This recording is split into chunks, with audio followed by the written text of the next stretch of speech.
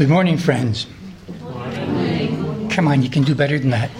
Good morning, friends. Good morning. Or for our Welsh friends, Borada. I think it might be politic. I've just been advised that over the years, Wednesday has become Low Wednesday or Slow Wednesday. Could we spend about 30 seconds contemplating absent friends?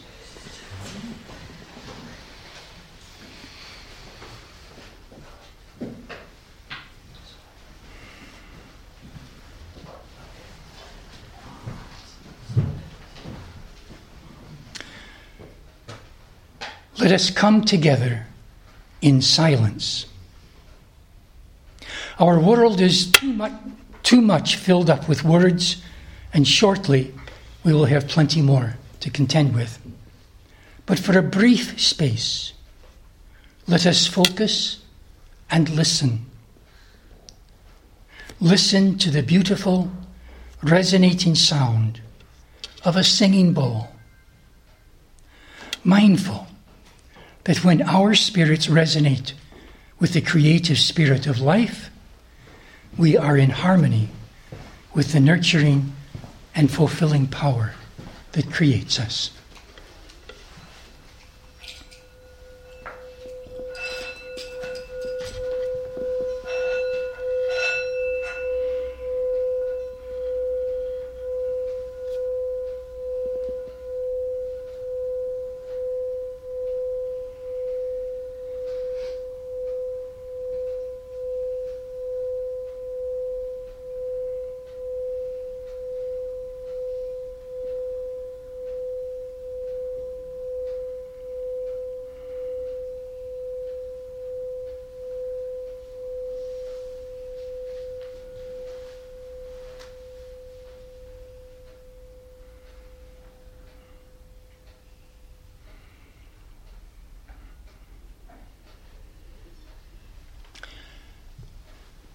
Our theme for this week is Between the Dreaming and the Coming True.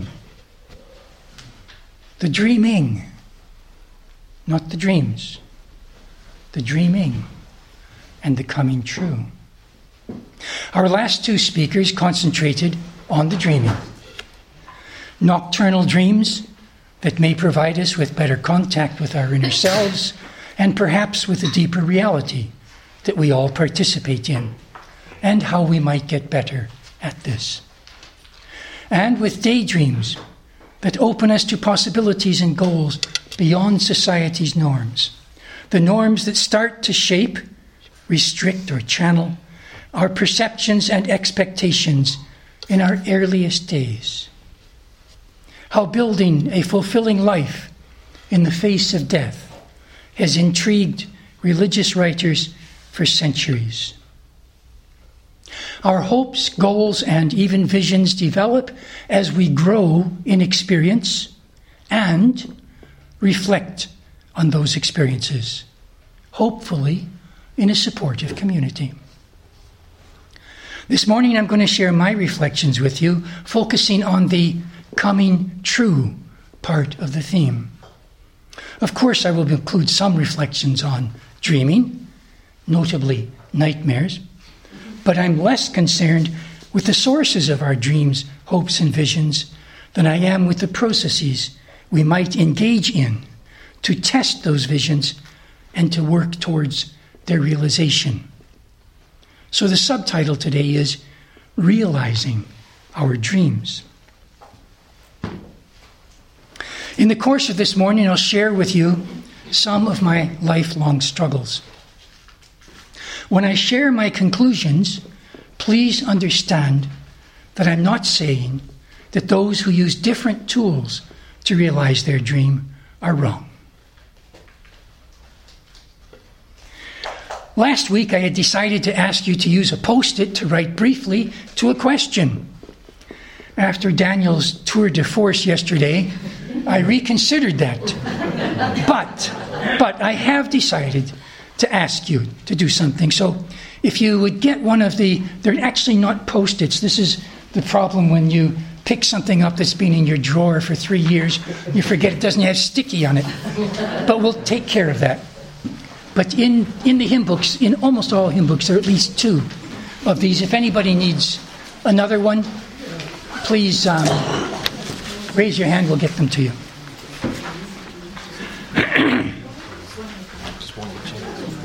Yeah, if they need it.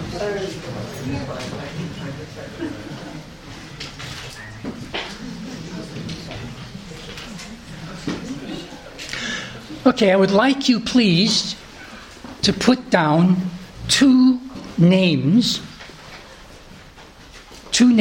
on this pink note. The 2 names are of your favorite heroes. Sorry? Your favorite heroes. H-E-R-O in the singular. Number 1 and number 2, or number 3 and number 4. They can be real or fictional. And next to their respective names, I would like you to put no more than about 3 of the qualities that you most associate with your heroes or heroines. I believe we're sort of doing away with female words that don't actually have a need to be female. So female heroes too.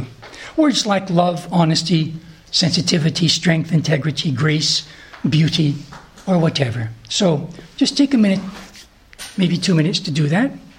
And then when you're finished, if you could pass them in towards the center, we'll pick them up. And my assistant over here will put them up on the windows. Okay, I'm not going to do Daniel's thing of actually speaking to each of them. I'm not as flexible and well prepared as that. So if you would do the 2 names of your favorite heroes, real or fictional.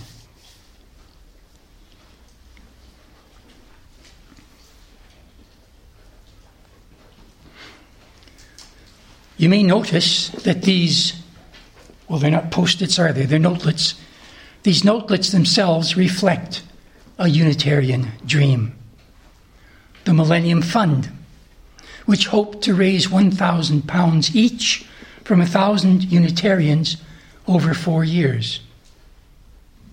That would be £5 a week. Hardly a massive sum, even 15 years ago. In the event, I think that about £200,000 was raised. Much less than hoped, but there's still a bit of cash in the pot for qualifying projects.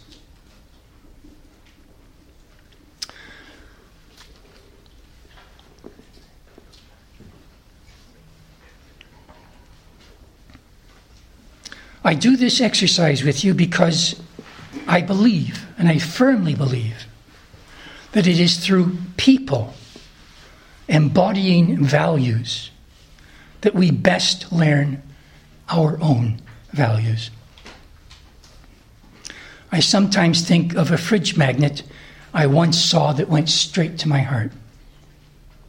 It read, "If you can't be a good example, you'll have to be a terrible warning." You can learn quite a bit about a society or a community by finding out about their heroes and villains. So maybe we'll take a few minutes towards the end to have a look at the collective heroes of this community. Are we ready? Okay, could you pass them in towards the center, please, along the row?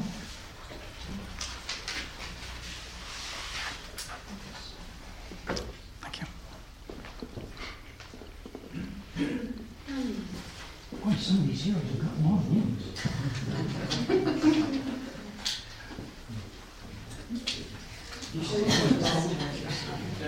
Well, we'll give you another minute.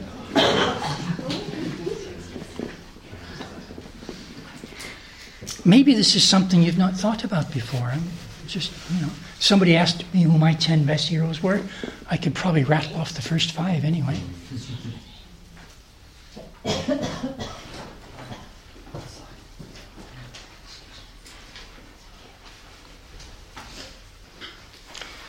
Okay, I'm going to start this morning not with a story, but with a reflection for children of all ages. And Ilaria is someplace. I thought I saw her coming in. Well, there she is. Hello. Hi. And Eliza. Right. We've not had much opportunity to chat the past couple of days, but have you had a good time? Good. You've had some good luck to have 2 whole teachers to yourselves this year. I understand that last year the summer school had, quote, a lovely big gang of youngsters for the 2 teachers. You've been making pom-poms, which you showed me yesterday. Do you have a favorite pom-pom from the ones you've made? The big one. Do you have a favorite one? The first one. Right, that's good. Normally, I'd ask if you have any new friends from the planned activities, but instead I'll ask if you have friends back home that you'll be glad to see when school restarts pretty soon. Really, yeah, that's for you back in Italy, isn't it? Yeah. Be good to see your friends? It's good to have friends, yes. English is a very funny language. We use the same word, and I used it in every sentence when I was talking to you, just about. We use the same word, have. When we talk about having a good time, having luck, having teachers, having youngsters, having something that's favorite, having pom-poms, and having friends. Now, not all languages do this.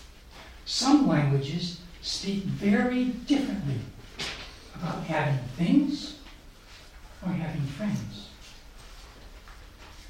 The way we talk can actually shape the way we think. And this shaping can be so strong, we aren't even usually aware of it. Do you know why it might be good to have a different way to say, I have a pom-pom, or I have a friend? Is it in Italian? Do you use the same word? You do, right? They do it in several languages, but not all. Well, there is a key difference. To have a friend, you have to be a friend. Well, to have a pom-pom, you don't have to be a pom-pom. To have a friend really means to have a certain kind of relationship that's more or less mutual. Friendships can't stay unbalanced for long before some new balance point is needed. This might mean friendship cooling down and growing apart. Or it might mean getting to a deeper level and closer by communicating with each other. So I'll leave this reflection with the thought that every time someone feels they are being treated like a thing, being manipulated, being used, a barrier is put up in the relationship. We don't have friends the same way we have cheese sandwiches.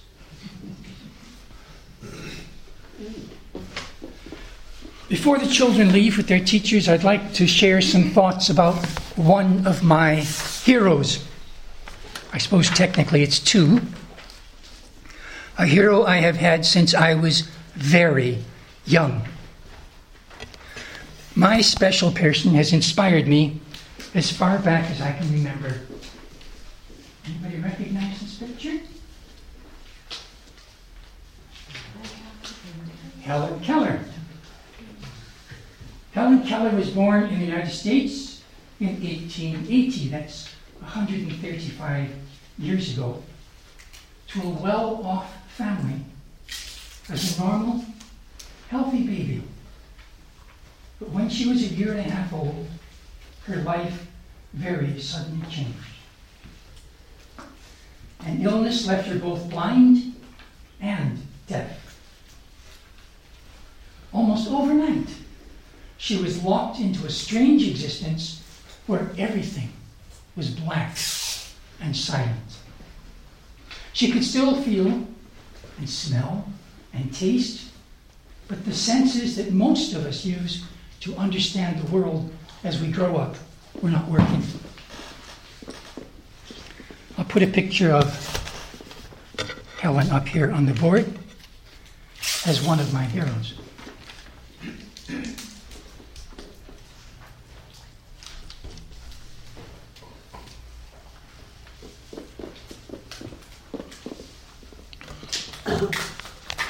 To be both deaf and blind in those days was an almost hopeless task in terms of being more than an animal. Fortunately, her wealthy parents were able to keep her at home and not put her into care. And even more fortunately, they got a teacher for her who was able to break through the barriers in her mind. Her teacher was Annie Sullivan, also in the picture there, partially blind herself and only 14 years older than Helen. Helen grew up to be a famous lady, doing things that nobody imagined that a deaf-blind person would ever be able to do. She led a very full life, full of achievements, because teacher, as Helen referred to Annie, dedicated her life to being her constant companion and friend. At times I wonder if Annie should be my hero. And she is right now towards the top of my personal list. But when I was young, I didn't understand or appreciate how much she sacrificed for Helen. The dream of a deaf-blind child accomplishing so much is such a deep dream that my understanding is that it was only realized because of the deep commitment and sacrifice that was guided by intuitive skill. To a real extent, of course, for any of us, realizing our potential as children is only accomplished with the love and sacrifice of others, particularly parents. But Helen Keller and Annie Sullivan were remarkable women. So I suggest to you the first tool for realizing, that is, making real, dreams. And that tool is sacrificial love. Let us now join in singing our hymn, number 181, Wake Now My Senses, during which the children will go to their own program. Now later, we will be looking at Martin Luther King. And if you note some similarities between his thoughts and the hymn, it could be because the hymn's author, the Reverend Dr. Thomas Mickelson, is a noted scholar of King's theology and social ethics. Number 181, Wake Now My Senses.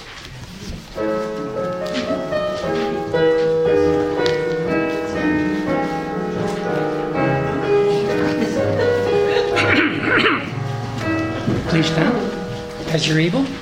Wake now my senses and hear the earth call. Feel the deep power of being whole. Keep with the web of creation your vow.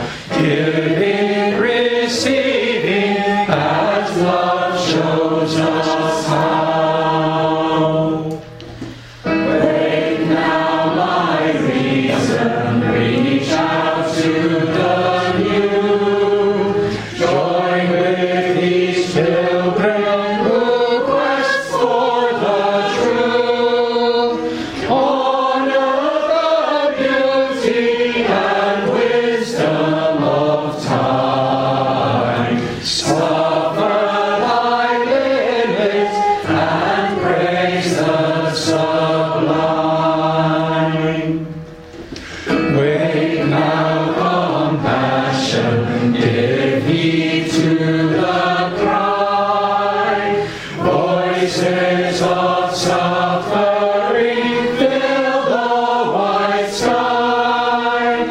Take as your neighbor, both stranger and friend, praying and striving their hardship to end. Wake now, my conscience, with justice thy guide. Join with all people whose rights are denied. Take not for granted the privileged place. God's love embraces the whole human race. Wake now, my vision of ministry clear. Brighten my pathway with radiance here. Mingle my calling with all who would share. Work toward the planet transformed by our care. Please be seated.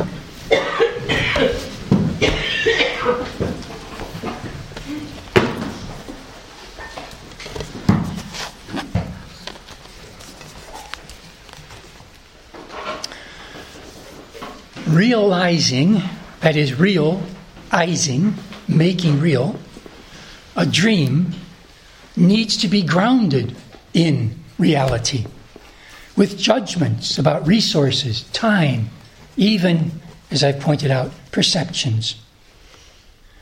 But reality is richer and much more complex than we can experience directly with our limited senses. The scientific method is the best method we have for determining the truth of something. But as Unitarians, we may have too rosy a picture of what science can tell us. Why do I say this? Partly a matter of perception and partly a matter of self-deception. Let's take perception first. Both my grandson and his grandmother's father are colorblind. We all are, in fact, colorblind compared to bees, who can see into ultraviolet colors and see things on flowers that are invisible to us. Scientists use and develop tools to increase their ability to perceive. From microscope to telescope to radio telescope, from X-ray machine to electron microscope. As great as science is in describing and explaining the world around us, there is a real perceptual problem. Because best scientific calculations indicate that in our observable universe, that is, the universe perceivable using all these sophisticated devices, only 5% is in fact observable.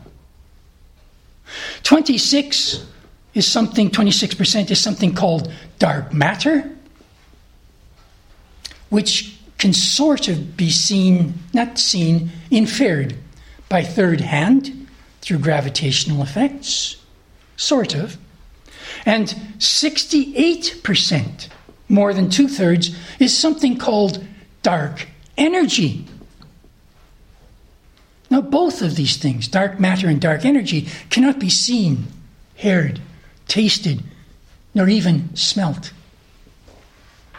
But let's not worry too much about changing the universe. Let's stick with what we can see around us. Surely we can trust scientists to give us accurate information and reliable theories and explanations from their peer-reviewed experiments. Well, leave aside for a minute the distorting effects of money in the system. where the equipment and the protocols are getting so expensive that only big business and universities can afford to play this game, and the actual data is routinely withheld from other scientists on commercial competition grounds, so that duplicate experiments by other scientists, so important to the scientific method, are often impossible to conduct. But it gets worse. Trust me, I have some understanding of these things.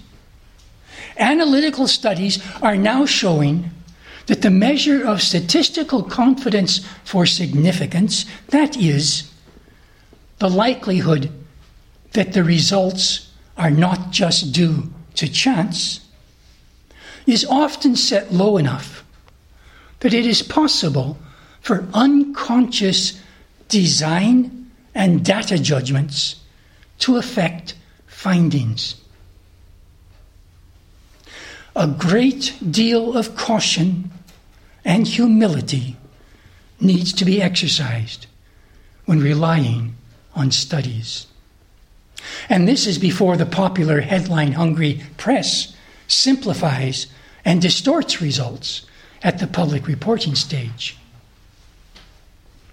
This is not to say that the scientific method isn't valid. It is just that real science is difficult, and results are almost always more tentative than layfolk appreciate.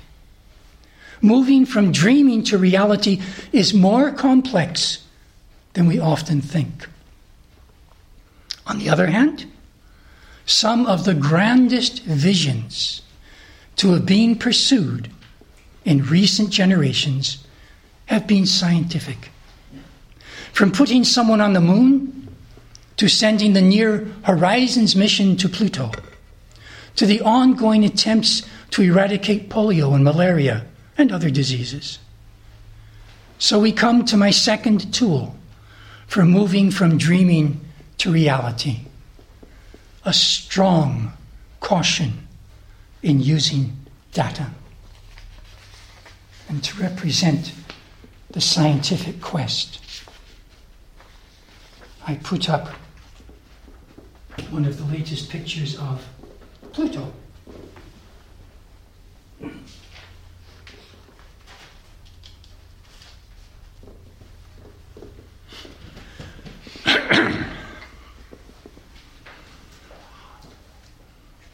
Let's have the first reading. When I'm in need of inspiration, I have a particular, relatively small book I go to. It's not the only one I use, but it's the one I go to most often. It's The Prophet by Khalil Gibran. This is his passage on reason and passion. And the priestess spoke again and said, "Speak to us of reason and passion." And he answered, saying, "Your soul is oftentimes a battlefield upon which your reason and your judgment wage war against your passion and your appetite. Would that I could be the peacemaker in your soul, that I might turn the discord and the rivalry of your elements into oneness and melody. But how shall I, unless you yourselves are also the peacemakers, nay, the lovers of all your elements? Your reason and your passion are the rudder and sails of your seafaring soul. If either your sails or your rudder be broken, you can but toss and drift, or else be held at a standstill in mid-seas. For reason, ruling alone, is a force confining, and passion, unattended, is a flame that burns to its own destruction. Therefore let your soul exalt your reason to the height of passion, that it may sing, and let it direct your passion with reason, that your passion may live through its own daily resurrection, and like the phoenix, rise above its own ashes. Among the hills, when you sit in the cool shade of the white poplars, sharing the peace and serenity of distant fields and meadows, then let your heart say in silence, God rests in reason. And when the storm comes, and the mighty wind shakes the forest, and thunder and lightning proclaim the majesty of the sky, then let your heart say in awe, God moves in passion. And since you are a breath in God's sphere, and a leaf in God's forest, you too should rest in reason and move in passion.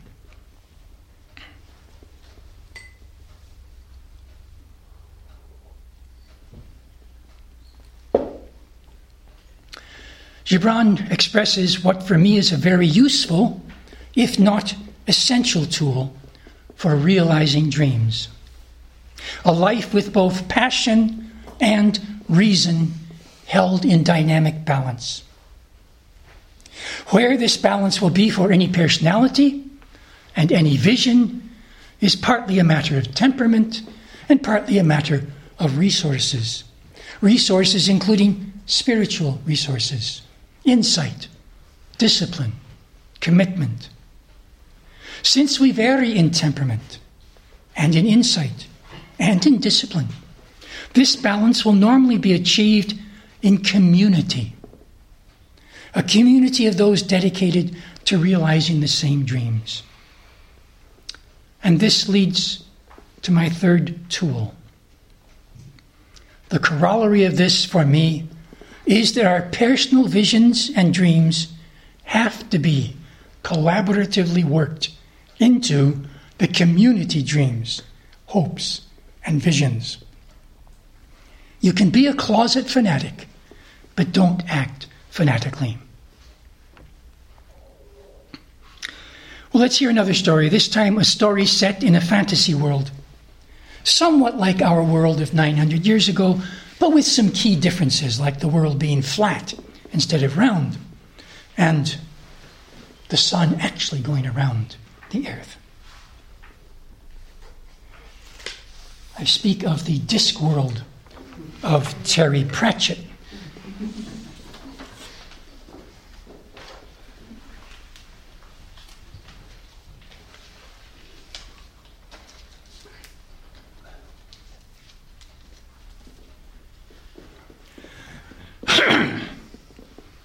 This reading is, by the way, he died just recently with Alzheimer's.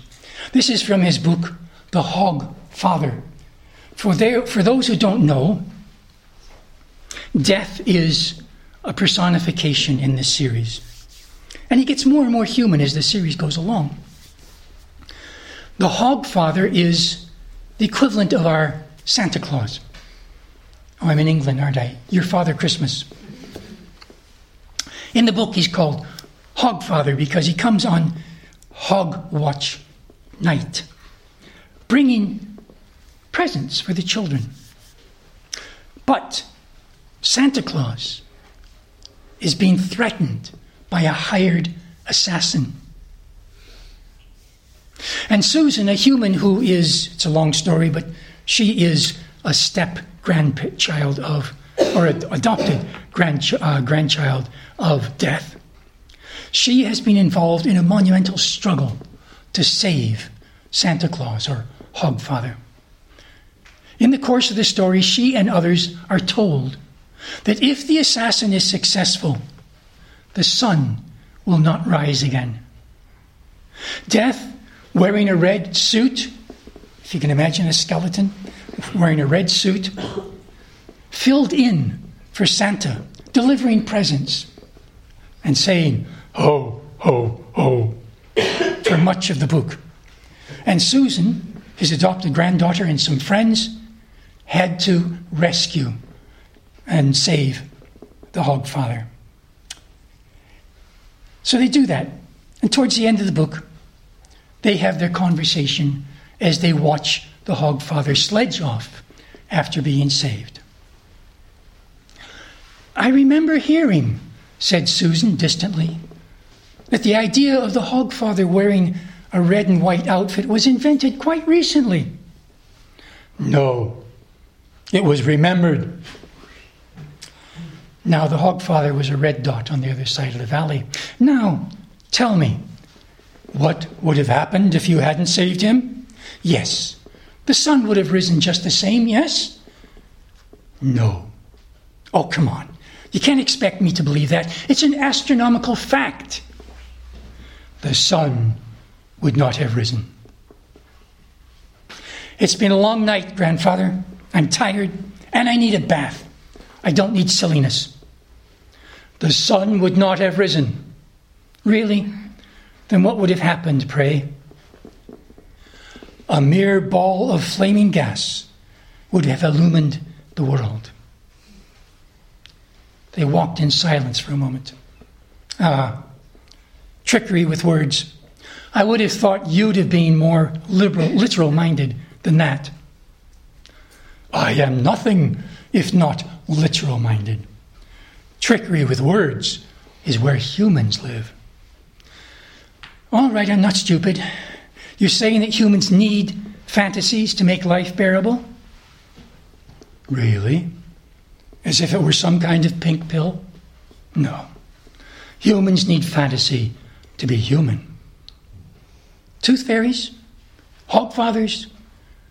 Little angels? Yes. As practice. You have to start out learning to believe the little lies. So we can believe the big ones? Yes. Justice, mercy, duty, that sort of thing. They're not the same at all. You think so? Then take the universe and grind it down to the finest powder and sieve it through the finest sieve, and then show me one atom of justice, one molecule of mercy. And yet, you act as if there is some ideal order in the world, as if there is some rightness in the universe by which it may be judged. Yes, but people have got to believe that, or what's the point? My point exactly. There is a place where two galaxies have been colliding for 1 million years. Don't try to tell me that's right. Well, yes, but people don't think about that. Correct. Stars explode. Worlds collide. There's hardly anywhere in the universe where humans can live without being frozen or fried. And yet you believe that a bed is a normal thing. It is a most amazing talent. Talent? Oh, yes.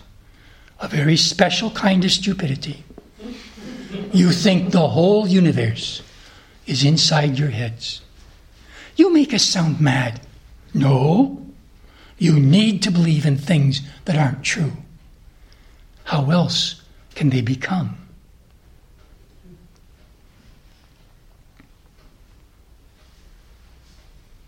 There are those who hold that it is not the job of the church community to be involved in social responsibility. I disagree. And I remember as a secondary school student challenging my Sunday school teacher in the Christian Science church I attended then as to why the church hadn't done any social action work since the war, when refugee relief was undertaken. I was told that it was the responsibility of individuals to do this rather than the church as a whole. We get that perspective in our Unitarian churches on occasion too. I disagreed with the Sunday school teacher, and I disagree with my fellow Unitarians who take this stance. But I did accept the implied challenge to do something myself. As I had just been able to buy a tape recorder with summer savings, I contacted the Chicago Blind Society, and for the next couple of years regularly read books onto tape for blind students. This was in the days of spool-to-spool tapes, great big spools if you were lucky and you wanted to get more than about half an hour. It was mess. I also met with these blind people once a month to read and discuss the contents of their books, and in the process learned to write grade 1 Braille. I also learned to my surprise, that most blind people are not born that way. Disease, war, and accidents being much more common causes than genetics. Eventually, I came to see the service dimension of religion as part of a balancing and payback of life's bounty. Difficult though life was for me, and it was at that age, I could see and therefore had an obligation to use my gift of sight. Life now, of course, appears more complex than it did in secondary school, and I have to choose how best to use my energy and gifts from a wide range of responsibilities. But I am convinced that our religious communities exist to serve, not merely to educate and motivate.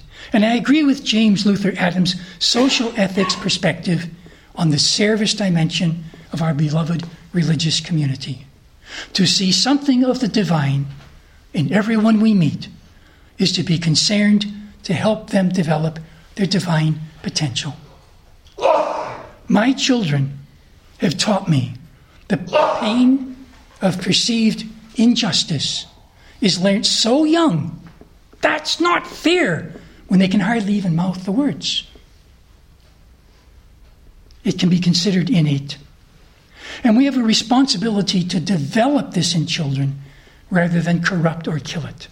And if justice isn't built into the fabric of existence, and there's not much evidence that it is, then it is our job as a human community to build it into our community. So the next fourth tool in our toolbox is to realize that to do nothing will not, in the long run, bring about any dream worth pursuing, because it will not come about by the unassisted development of the physical world. I sometimes think of this as the motivational tool. Not all dreams and visions are worthy of dedicated pursuit. And some dreams are accurately described as nightmares, as are many lives and situations.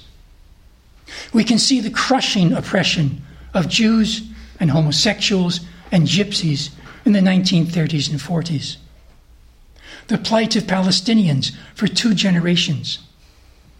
Of women and homosexuals in much of Africa and Asia.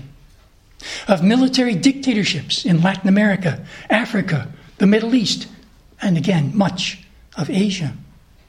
The dystopian futures awaiting North America and Europe, where the thrust of terrorism is pushing state surveillance and control up the political agenda. And we haven't even started on global warming, earthquakes, floods, and tsunamis. Leaving to one side natural disasters like earthquakes and asteroid collisions, the nightmare scenarios linked directly to human activity require major efforts. I suggest, therefore, that moving from nightmare to vision and then to a humane reality needs the powerful 5th tool of universal equality and equity. This can be expressed as civil liberty and human rights, where the process must take into account the need to move everyone in your vision in human society along the road to justice. I think Gandhi was expressing this tool in his talisman, which I imagine we all know. In its short form, when you consider a dream or a policy, consider what its likely effect will be on the poorest of the poor. Let's put it down here.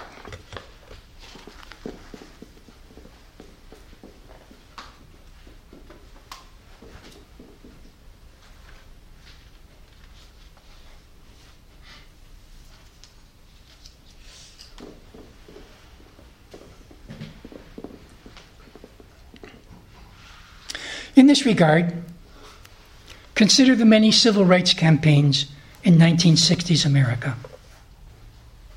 One of them led by the Nation of Islam, notably by their spokesperson, not their formal leader, but their spokesperson, Malcolm X.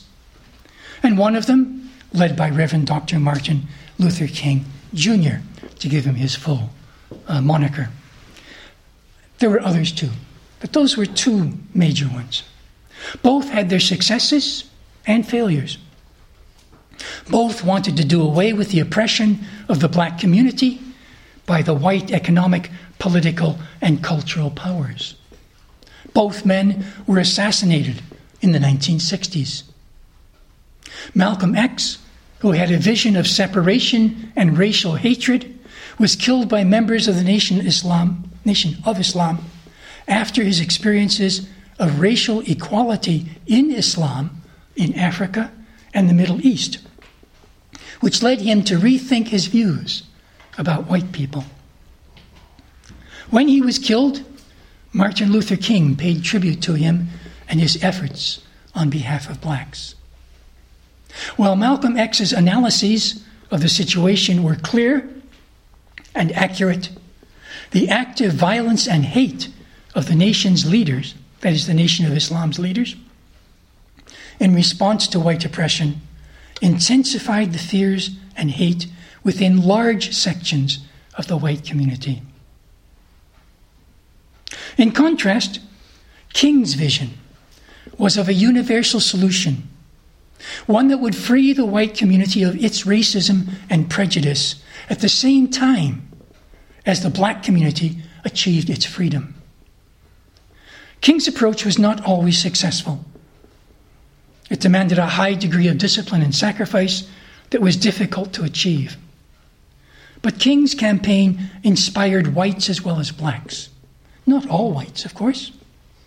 Not only was he assassinated, his ability to inspire blacks threatened the establishment, by definition powerful whites, and he was tracked hostilely and secretly by the FBI.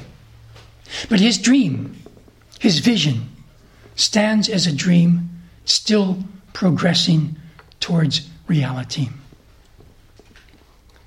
And I've chosen a picture of him in a prison mugshot. He went to prison, I think, 13 times.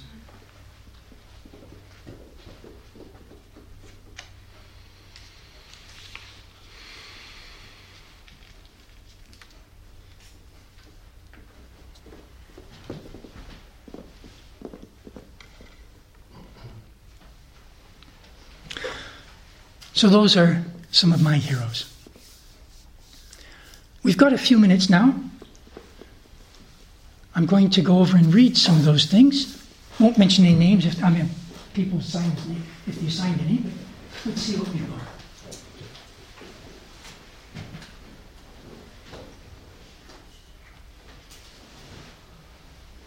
Allison, gymnastics coach. Kind, persistent, supportive. Natalie was a vet, kind, funny, and caring.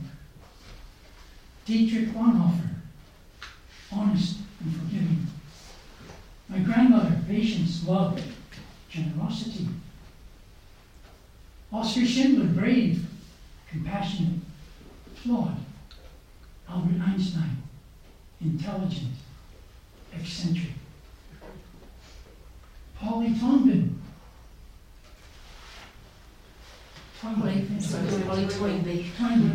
Journalist, her honesty, inquiring mind, challenging the unjust in society via The Guardian, any questions, etc.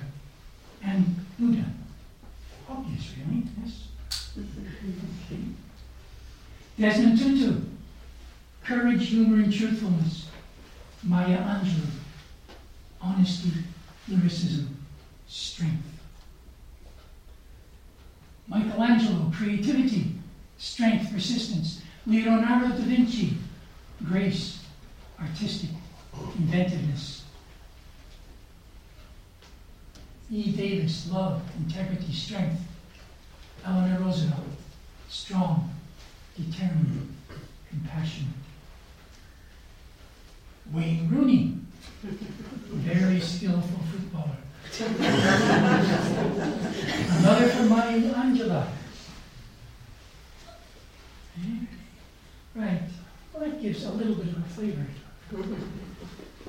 It would be actually interesting, I don't know if I'll have time to do it, but to actually make a list of the names. Not necessarily all the comments, but the list of the names. It actually is helpful, I think, because I do believe that a community's heroes tell you an awful lot about the community's values, as well as believing that that is the best way to learn about values. So we're still with Martin Luther King Jr. And we're now going to hear part of his famous 1963 speech at the Lincoln Memorial to a crowd of 250,000 people, 75 to 80% of them black. Many other, I think 13 other civil rights leaders spoke that day on that occasion as well. But it is his speech which is remembered exactly 52 years ago this Friday. It will be followed by Aretha Franklin singing I Dreamed a Dream, and I will try quietly to pass out sheets to you while you listen to this. Well, to the music anyway. I still have a dream. Yes. It is a dream deeply rooted in the American dream. I have a dream that one day this nation will rise up and live out the true meaning of its creed. We hold these truths to be self-evident, that all men are created equal.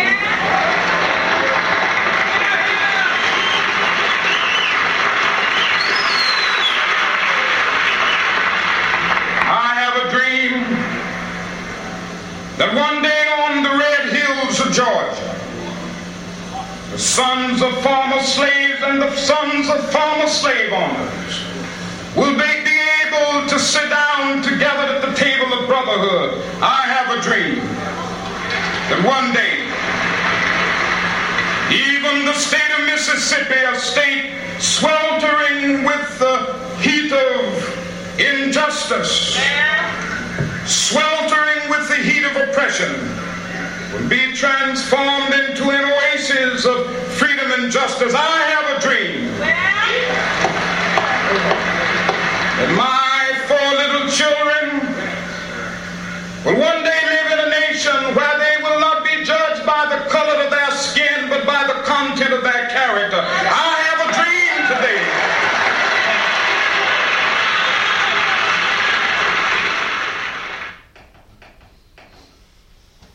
With this faith, we will be able to work together, to pray together, to struggle together, to go to jail together, to stand up for freedom together, knowing that we will be free one day. This will be the day. This will be the day when all of God's children will be able to sing with new meaning, my country tears of thee. Sweet land of liberty of thee I sing. Land where my fathers died, land of the pilgrim's pride. From every mountainside, let freedom ring. And if America is to be a great nation, this must become true. So let freedom ring. From the prodigious hilltops of New Hampshire, let freedom ring. From the mighty mountains of New York, let freedom ring. From the hiking Alleghenies of Pennsylvania, let freedom ring. From the snow-capped Rockies of Colorado, let freedom ring. From the curvaceous slopes of California. But not only that, let freedom ring from Stone Mountain of Georgia. Let freedom ring from Lookout Mountain of Tennessee. Let freedom ring from every hill and molehill of Mississippi, from every mountainside.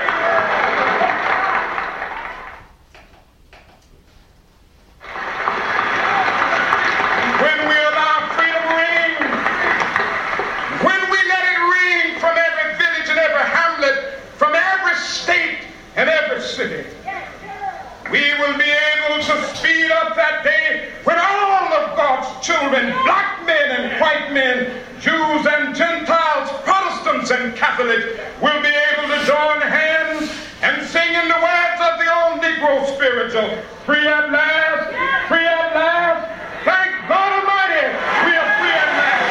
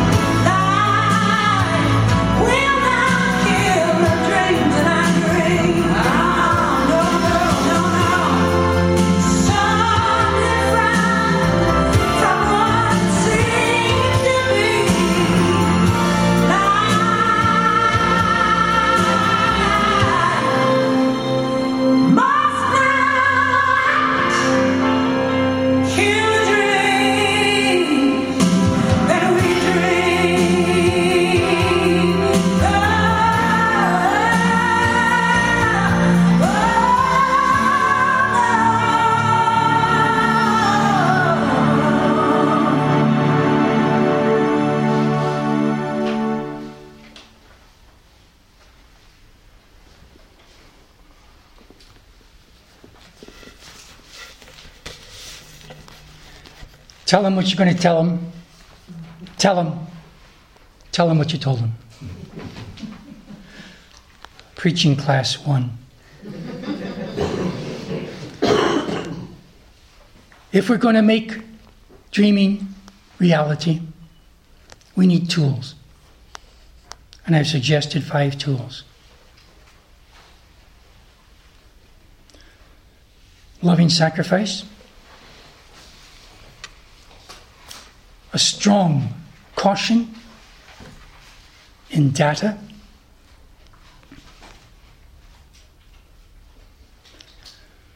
we need a balance between passion and reason. As I said, you can be a closet fanatic, but don't act fanatically.